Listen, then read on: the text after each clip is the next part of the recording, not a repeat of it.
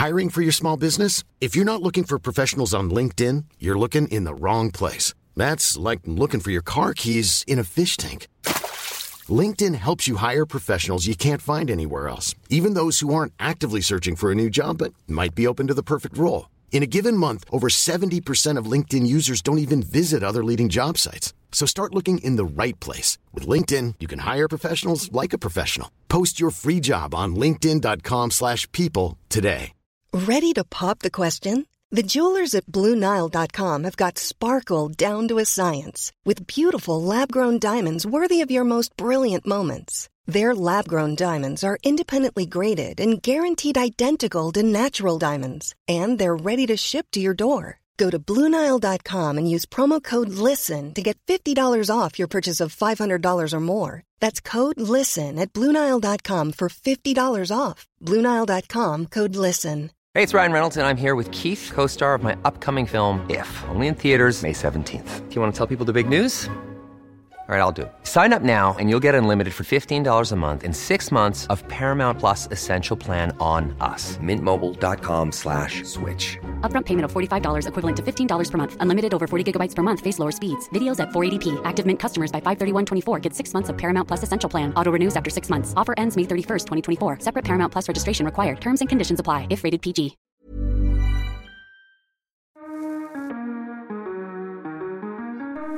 Hello and welcome back to Freedom Machines with Freddie Dobbs.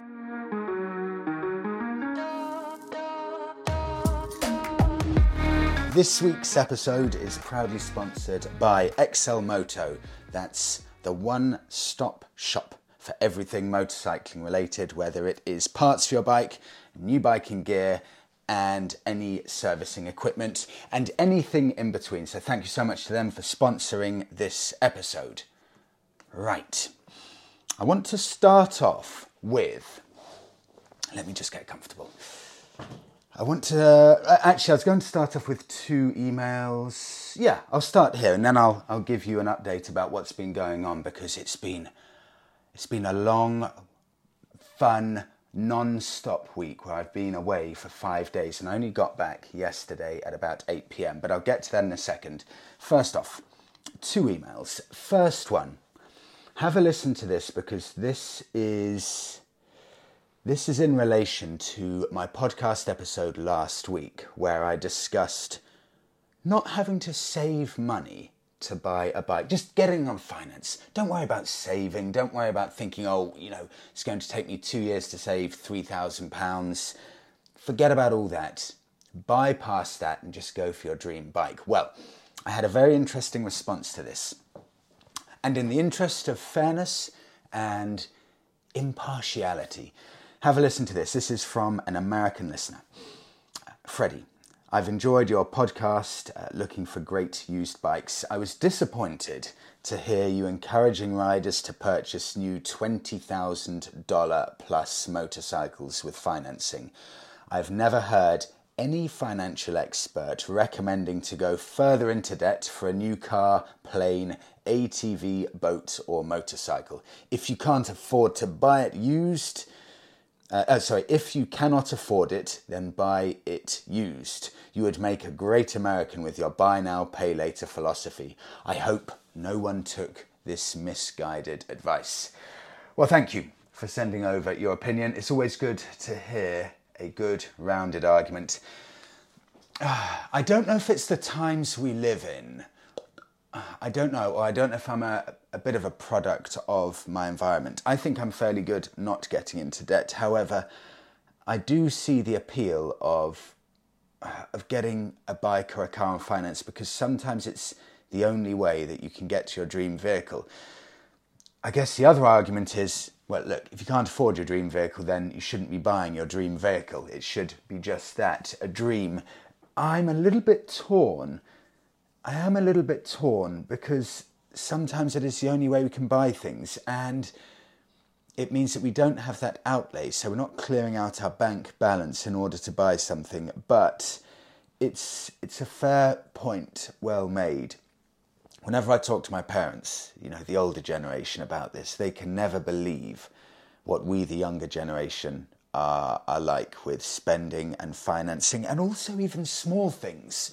You know, my parents can't believe that I go to the coffee shop with Monica probably 5 or 6 times a week. We eat out a huge amount of the time. For my parents, going to the coffee shop, that's a genuine treat. You know, buying 2 coffees in Starbucks or something, their attitude is more, well, why would we go to Starbucks when we can just have our coffees at home and then go for a lovely walk? Whereas Monica and I, well, we're going for a walk to the coffee shop and we'll have coffee and cake. We do spend more than the older generation, and financing, of course, it's commonplace now. I think 85%, and I think it's going up, 85% or so of all new cars purchased in the UK are now done on some form of finance. What would that have been 20 years ago or so? Is finance a brilliant way to get a perfectly reliable, good, sensible vehicle that won't break down and will stand you in good stead for years to come, and there's no big initial outlay? Yes, you have the monthly repayments, but you don't have the initial outlay. Or should we all be saving for a more modest vehicle and not going into any debt at all, but we're clearing out our bank accounts when we actually buy that vehicle? What is the best answer? You know, the first vehicle I've ever bought, the first motorbike, I've ever bought on finance was my Triumph Bonneville for £650. And I took a loan out of £4,000 to buy it, and that loan cost me £80 a month. I didn't have the money to buy the Bonneville at the time, but it was my dream bike, so I did go into debt for that bike, and I could never have dreamt of being able to afford it with savings. And in reality, I didn't miss that £80 a month too much. So is that a good option to buy something, or did I get a happy medium, a middle ground in buying that, because I still bought a used Bonneville at £3,650. So I didn't crazily stretch myself with £400 a month. Now, £400 a month would have put me in a very serious position, because I ended up losing my job halfway through. Now, that would have been very, very different. I would have struggled then. It's an interesting argument, so thank you all the way from the US for that, because it's a fair point. You know, debt can ruin lives. I say it to Monica a lot. You know, if we were in more debt, it would seriously restrict the things that we can do. If our overheads were higher, it would restrict the things we can do. If I had a motorbike with £400 monthly repayments every month, what would that do to my life? How would it restrict it? Would it stop me doing things? Would it stop me having experiences? And if I think about it carefully, and all the things I can do now, the freedom I have now because I don't have much debt at all, it is a lovely feeling of freedom, knowing that I don't at the end of every month have a massive amount to pay to the bank or whoever it may be, the mortgage company. That's an incredible feeling of freedom. But how would it be if I did go out and buy a brand new Harley Davidson and I had £400 a month? How would £400 a month repayments? How would I feel at the end of every month knowing I've got to pay that £400 a month? Well, if I'm on 15k a month, it's fine. It means nothing.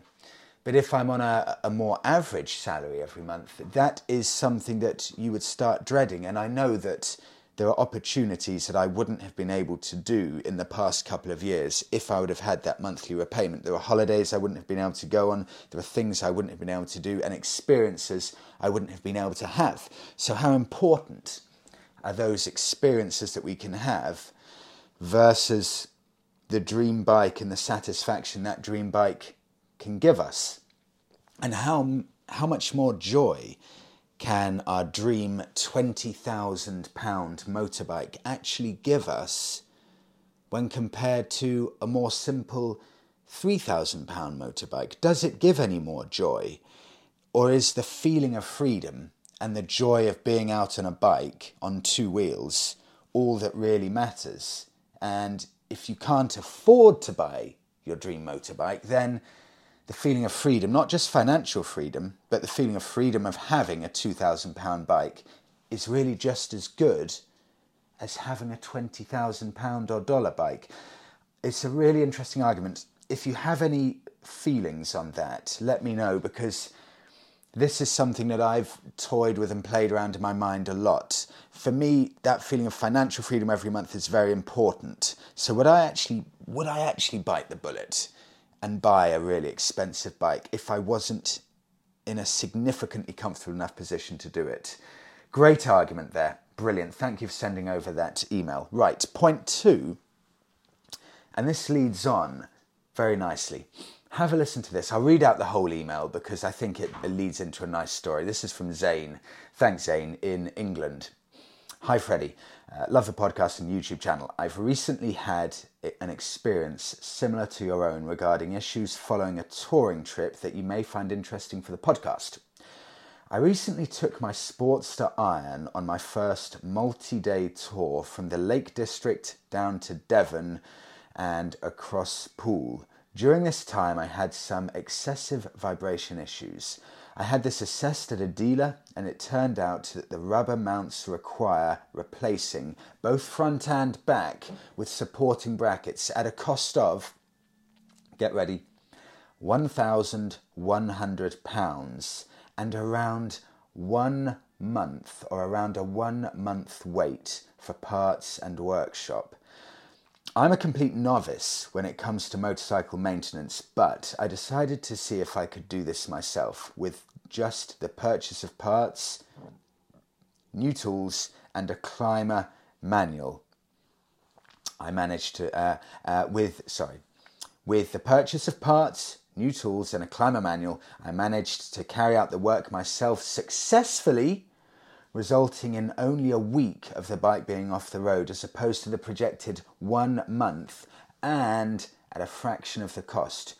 Who knows, it could have been a much longer wait with the current dealer situation. The fact that this can be done is confidence inspiring. It's rewarding to fix things yourself and understand your motorcycle. I imagine there's other new riders like myself that would believe that they can't do this work themselves or would find it daunting, but it can be done. All the best, Freddie. Zane. I love stuff like this, Zane. Thank you so much for sending this in, because, and I found this out myself. Bikes are brilliant because everything is much, much more easily accessible than a car. Especially if you buy a naked bike, you can see everything in front of you. There's no covering for the engine. A car, a lot of the stuff's underneath. You may need to get a jack to lift up the car. It's scary, it's daunting. But a bike, everything's in front of you. It's a little bit like adult Lego.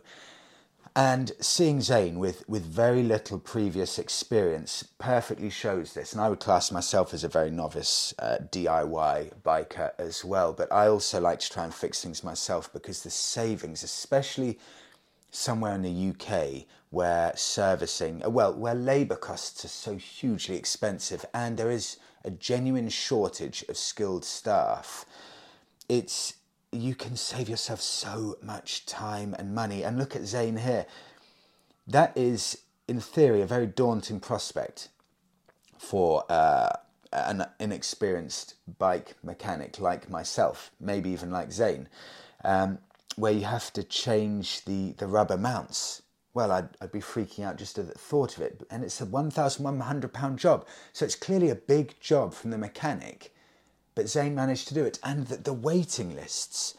I spoke to a mechanic in Ipswich. It would have taken 1 month to fix, just to wait to have my bike looked at after I got back from Europe. 1 month wait, then who knows? 1 week to actually finally look at the bike, get round to fixing it. Could easily have been 5 weeks, could easily have been half of the biking season. But it can be done yourself if you just go onto YouTube, buy a manual, just have a look at the bike. Take a little bit of it apart, take the tank off, have a look, make sure everything's in place.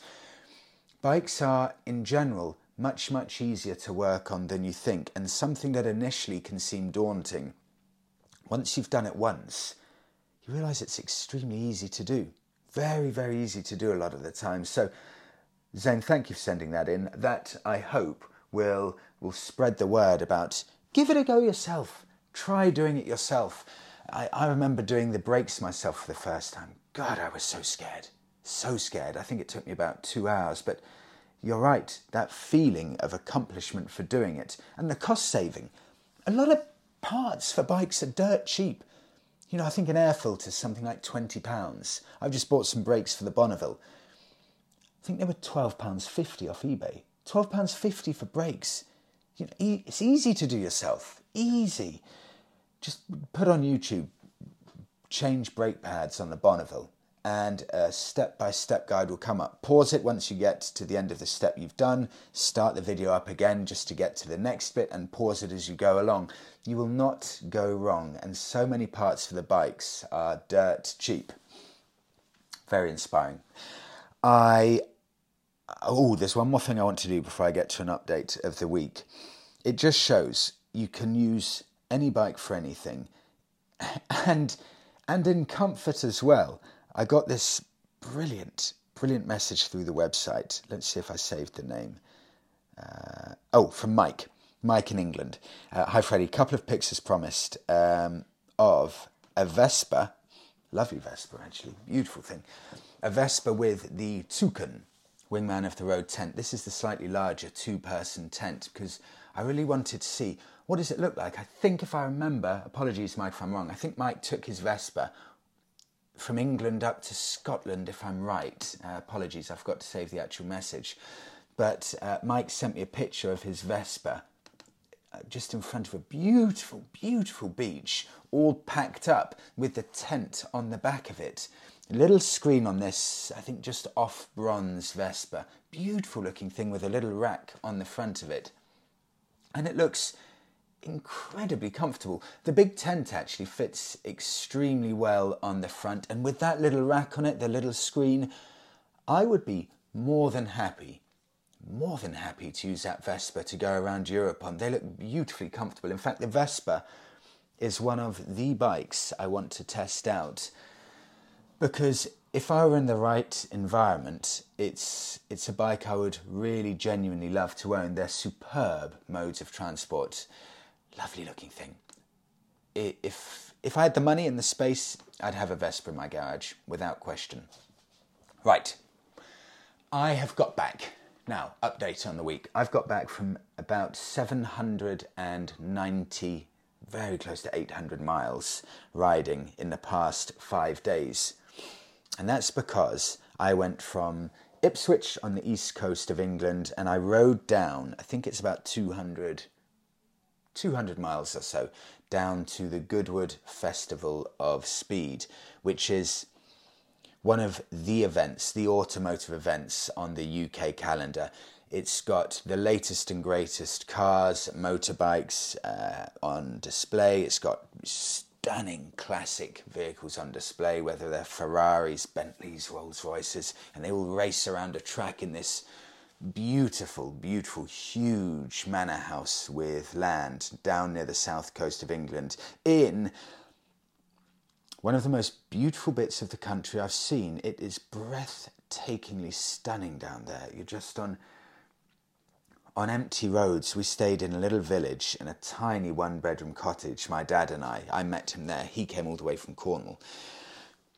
We stayed in a cottage and just in the morning woke up, had some breakfast, and then drove off for 20 minutes to the Goodwood Festival of Speed. And you're driving around these empty country lanes with nothing around apart from every 5 minutes or so a beautiful 300-year-old townhouse or cottage or old farmer's house, perfectly preserved and being used as a genuine residence now.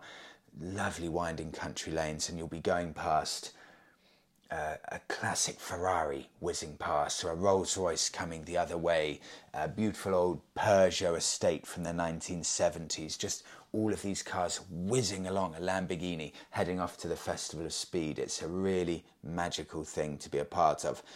And you get there and there are massive stone walls surrounding the entire development, the entire estate, and you drive in through one of the gates park up in a huge field, and you can see the Festival of Speed spread out just behind the gates and behind the fields that are usually used for cows and cowland. And you can hear the rumble of the engines, and you can see all of the marquees, and you walk inside, and it's just an amazing place to spend the day. Loads of amazing cars, but I want to get onto the bikes. And I don't want to go into too much detail on one of them. One of them is the BSA Gold Star I saw in the flesh for the first time ever. This is a bike I'm extremely keen on.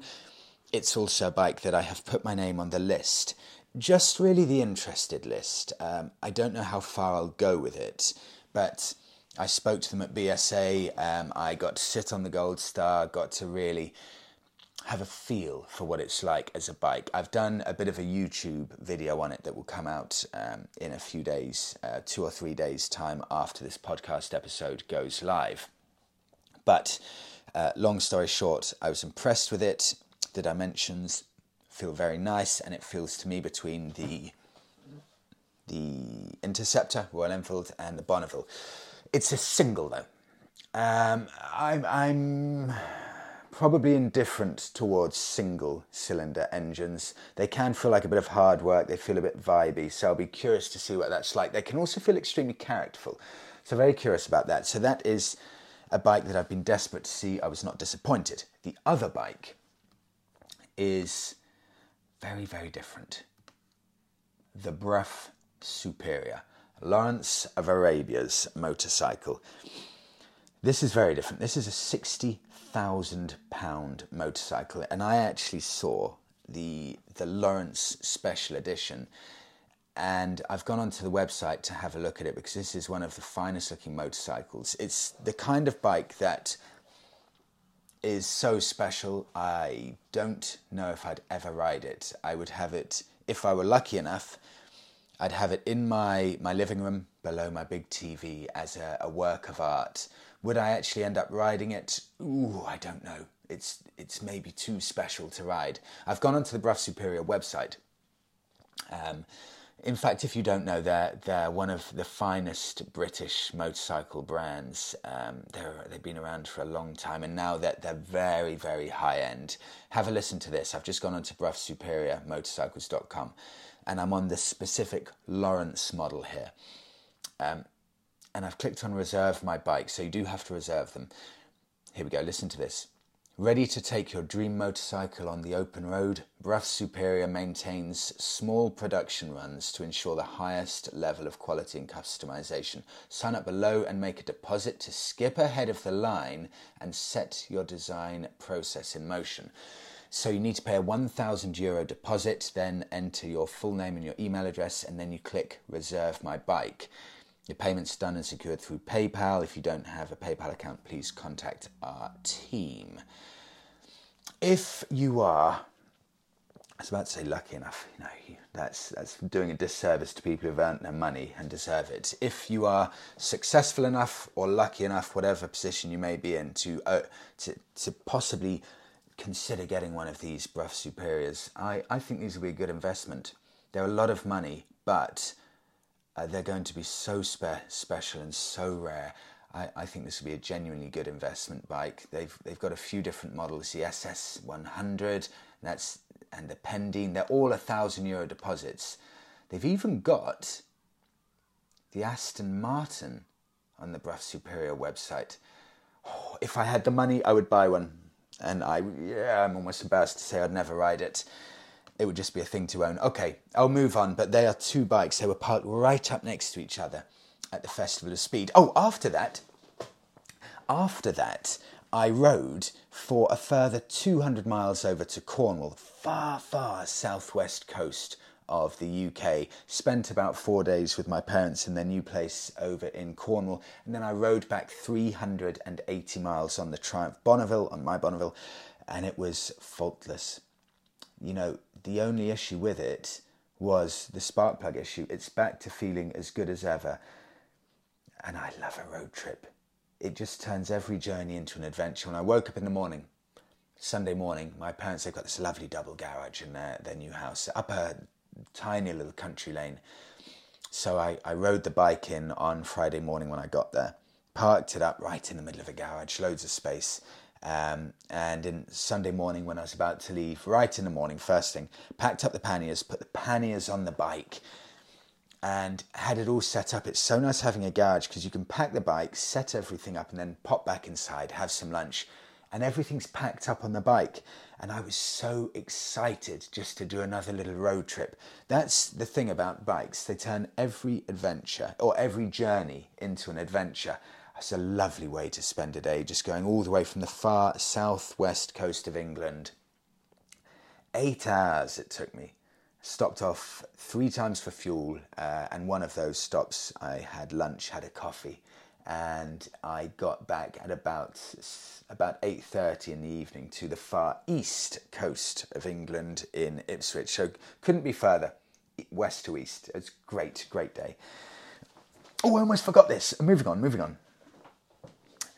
Now, everything's getting electrified. There's a big electric element at the Goodwood Festival of Speed, and you realise how many vehicles now are becoming electric. It's becoming more and more the norm. I don't know if this is true, but I saw an article saying something like 20% of cars registered in the UK last month, 20% were electric. That seems gigantic. Don't hold me to that in case I misheard, but I'm sure I saw that. But I always say, and I stick to this completely, it's amazing because it's good for the environment, and I am all for that. So I will get an electric vehicle, but that they will not represent, in my eyes, a cost saving in years to come because the government will not allow the loss in taxes. So the government will start taxing electric vehicles. They do this all the time. You know, every government, it's not just the UK government. They will put as many incentives in as possible to get you off. You know, I remember when they're doing incentives to get people onto diesel cars. Now they've realised, diesel's bad. And now they're doing incentives to get people off diesel cars. You know, whether it's selling your diesel or, you know, taxing diesel drivers more harshly. So now they're getting people off diesel cars, and now to get people onto electric vehicles, you know, they were giving a £2,000 grant on electric vehicles. Guess what? That's now gone. And it used to be no tax or no initial purchase tax on electric vehicles, and it is, but now only for electric vehicles under 60k. So things are always getting taken away. And of course, once electric vehicles are the norm, well, of course, they're going to pay the exact same tax as a petrol or a diesel vehicle. And the government will be taking as much tax from the electric fill-up costs as they do from petrol. The government takes more money in taxes in the UK from the cost that we pay at the pump, the petrol pump. They take more of that money for themselves, for the government, than the actual cost of the petrol. So more money than when you pay at the pump. More money will go to the government than it does to the cost of the actual fuel itself. And of course the government will need to make sure they get every penny of that from electric vehicle owners as well. And they will do it. They will find a way. They will wait a couple of years until more people are on electric, of course, because they want everyone to switch. But have a listen to this. And I want to make it clear, I'm not anti-electric. I'm actually hugely pro-electric. Hugely. I just know we're doing it for the environment as opposed to doing it for our wallets, because there will be eventually almost no cost saving in my mind. Have a listen to this. This is from Hull Live, hulldailymail.co.uk. Motorway services hike electric car charging costs. It can cost 8p a mile more than filling up with petrol or diesel. Research has revealed that charging an electric car at motorway services can cost 8p a mile more than filling up with petrol or diesel. The Daily Mail said testers plugged 2 electric vehicles into rapid and ultra-rapid public chargers to establish how much it costs per mile. The figures, based on costly pay-as-you-go tariffs, will raise eyebrows amongst users who believe EVs are economical as well as eco-friendly, which looked at running costs of a family Hyundai Kona and a more powerful Mercedes-Benz EQC. With a 55 pence per kilowatt hour ultra rapid charger, the EQC cost 24 pence per mile. It was 16.2 pence for the petrol equivalent and 19.5 pence for the diesel. The Kona costs 14.8 pence per mile using an ultra-rapid charger compared to 13.6 pence for the petrol. EVs are expensive to buy compared to traditional models. Home chargers are typically £700 to £1,500, but are cheaper to run if slower, which found the EQC cost as low as 3.3 pence per mile and the Hyundai Kona was just 2 pence per mile when charged off-peak overnight at home. I could go on and on. So in essence, if you charge your EV at home, you're going to be saving huge amounts of money. But if you're on the road, and of course you will be charging up on the road because electric vehicles, if you're doing anything like a decent length road trip, electric vehicles, of course, will be needed to be charged up away from home. And these companies, you know, motorway service stations, places like this, look, they want your money. This is a business for them. That they are. Is it unfair to say they are interested in making money first, and the environmental benefits are a nice addition? But make no mistake, these are businesses. So when you're in your electric vehicle, charging at home is amazing. That's brilliant. But when you're out and about, you are going to get stung, and it looks like you're going to be paying more than you would pay for petrol or diesel. Dread to think what this is going to be like when the government starts bringing in, of course, their heavy taxes like they do with petrol and diesel vehicles.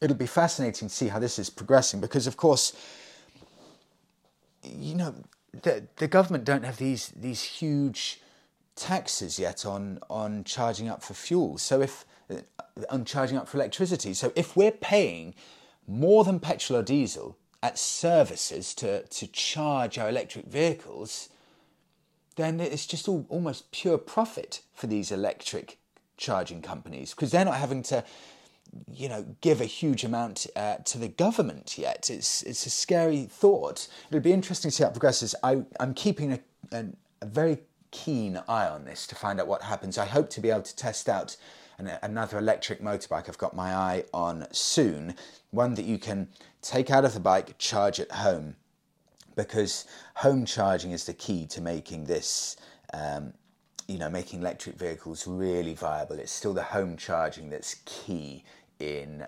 mine and I'm sure a lot of people's minds. Right, I'll end it there. I actually wanted to talk about one other thing, but I will save that for next week.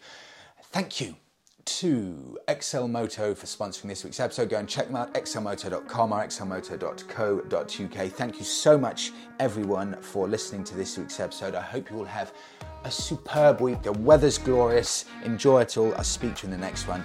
Take care.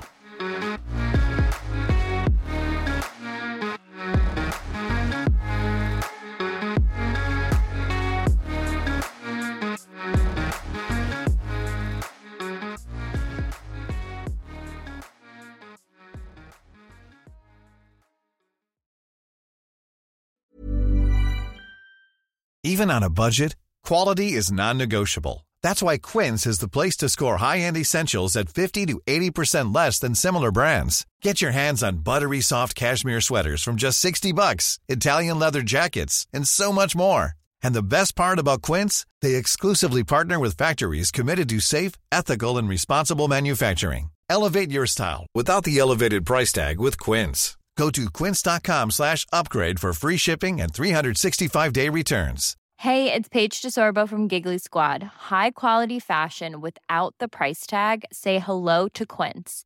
I'm snagging high-end essentials like cozy cashmere sweaters, sleek leather jackets, fine jewelry, and so much more. With Quince being 50 to 80% less than similar brands. And they partner with factories that prioritize safe, ethical, and responsible manufacturing. I love that. Luxury quality within reach. Go to quince.com/style to get free shipping and 365-day returns on your next order. Quince.com/style. Imagine the softest sheets you've ever felt. Now imagine them getting even softer over time. That's what you'll feel with Boll & Branch's organic cotton sheets. In a recent customer survey, 96% replied that Boll & Branch sheets get softer with every wash. Start getting your best night's sleep in these sheets that get softer and softer for years to come. Try their sheets with a 30-night guarantee. Plus, get 15% off your first order at bollandbranch.com. Code BUTTERY. Exclusions apply. See site for details.